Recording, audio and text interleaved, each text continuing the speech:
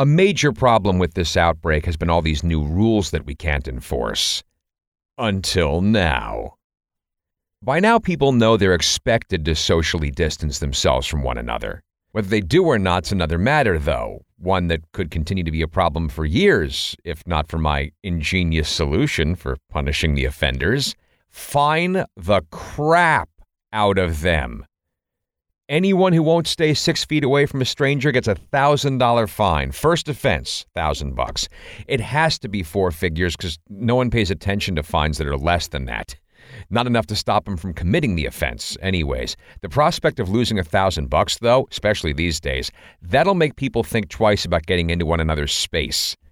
You can't arrest them for that kind of thing because there are enough cops who've been sidelined by the virus already, and the jails do petri dishes a disservice. But you might be thinking, what if someone doesn't pay the fine, assuming that they won't be arrested for exactly that reason? Aha, well, here's the best part. They won't be. Right away. The most generous projection has us at least 18 months away from the pandemic being gone for good. So you don't arrest the people who've been fined until it's gone for good.